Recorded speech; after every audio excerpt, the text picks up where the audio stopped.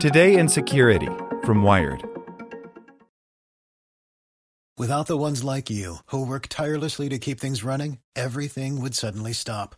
Hospitals, factories, schools, and power plants, they all depend on you. No matter the weather, emergency, or time of day, you're the ones who get it done.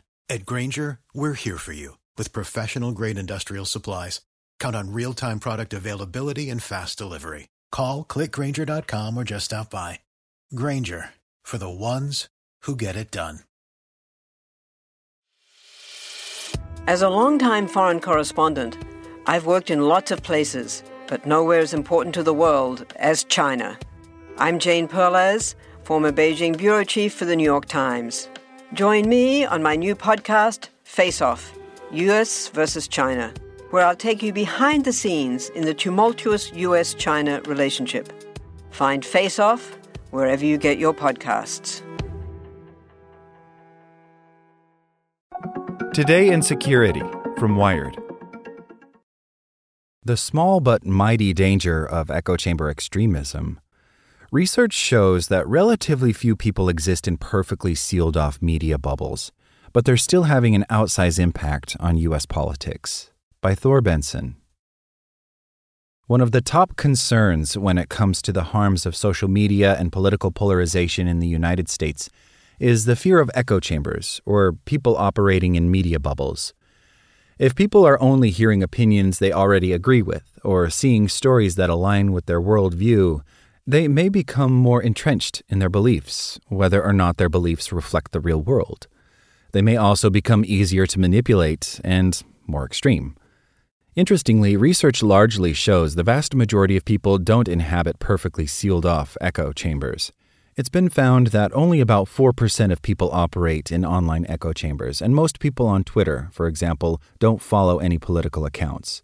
Essentially, most people aren't following politics, and a lot of people who do are getting at least a little bit of information from different sides of the political spectrum. That said, echo chambers and media bubbles are an issue because they can radicalize people, negatively affect the people who inhabit them, and distort the broader political landscape. The subset of the population that does consume hyperpartisan media and inhabit echo chambers on social platforms is very consequential, says Magdalena Wojciechak, a professor of communication at the University of California, Davis. They're more politically interested, more participatory, more strongly partisan, and more polarized. Because of all these things, they're more likely to take part in politics. Wojciechak says because these people are so politically involved, they have a disproportionate influence on American politics. They're often the loudest voices in the room. She says people who are politically active like to have their views confirmed, so they can end up following accounts that align with their views and end up in echo chambers. Social media makes it easier to find people who align with them politically, and algorithms often feed them the content they're going to like. All of this can ultimately lead to people going down rabbit holes and becoming more politically extreme. It makes you more extreme or polarized. It reinforces your attitudes. It also reinforces your sense of belonging to this group, and it reinforces your negativity and hostility toward other groups, Wojciechak says. You think you're the legitimate one, the virtuous one. The others are evil. People can start to believe they're the only ones with the facts and that the other side is illegitimate. Perhaps you've seen this in a person who paid tens of billions of dollars for a social media company not long ago. Wojciechak says the process of people becoming radicalized can start with them having just a few political views in common with those who are more extreme than they are. Having a few stances that align with these extreme actors online can be the snare that pulls them into the rabbit hole. In order to enter that process of this individual psychological and algorithmic confirmation, you do need to have some extent of susceptibility to some sort of narratives from the left or the right, Wojciechak says. If there are some social or political issues in which you have some views, that can start the process.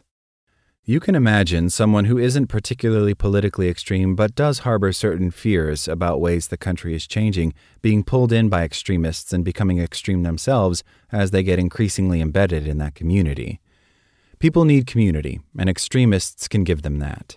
They'll be welcomed by this community, Wojciechak says, and they'll feel the psychological need to start going along with whatever that community's narrative is on any number of issues. Mike Gruszczynski, an assistant professor of communications science at Indiana University, says a distrust in institutions, such as news media and the government, can lead to people creating echo chambers and often falling for disinformation because it appeals to their political beliefs. He says this has been found to be more common on the political right than the political left. You have a lot of people on the right wing of the political spectrum who have been highly distrustful of traditional journalism for quite a while, Gruszczynski says. Not only are they distrustful of it, but they exist in a kind of feedback loop where their chosen leaders tell them that the things that come out of the media are false or biased. One of the ways society can help prevent people from going down these rabbit holes and becoming more extreme is by teaching them media literacy. Gruszczynski says it won't necessarily be easy to do, especially because there's so much disinformation out there and it's often quite convincing. But it'd be worth the effort. Everyone kind of has to be their own detective in a way now, Gruszczynski says. It often feels like an insurmountable challenge, Wojciech says, because those who have become politically extreme are living in such a different reality than the rest of the populace. If someone is spending most of their time in extremist forums or in extreme groups on social media, for example, it's hard to reach them and bring them back to reality.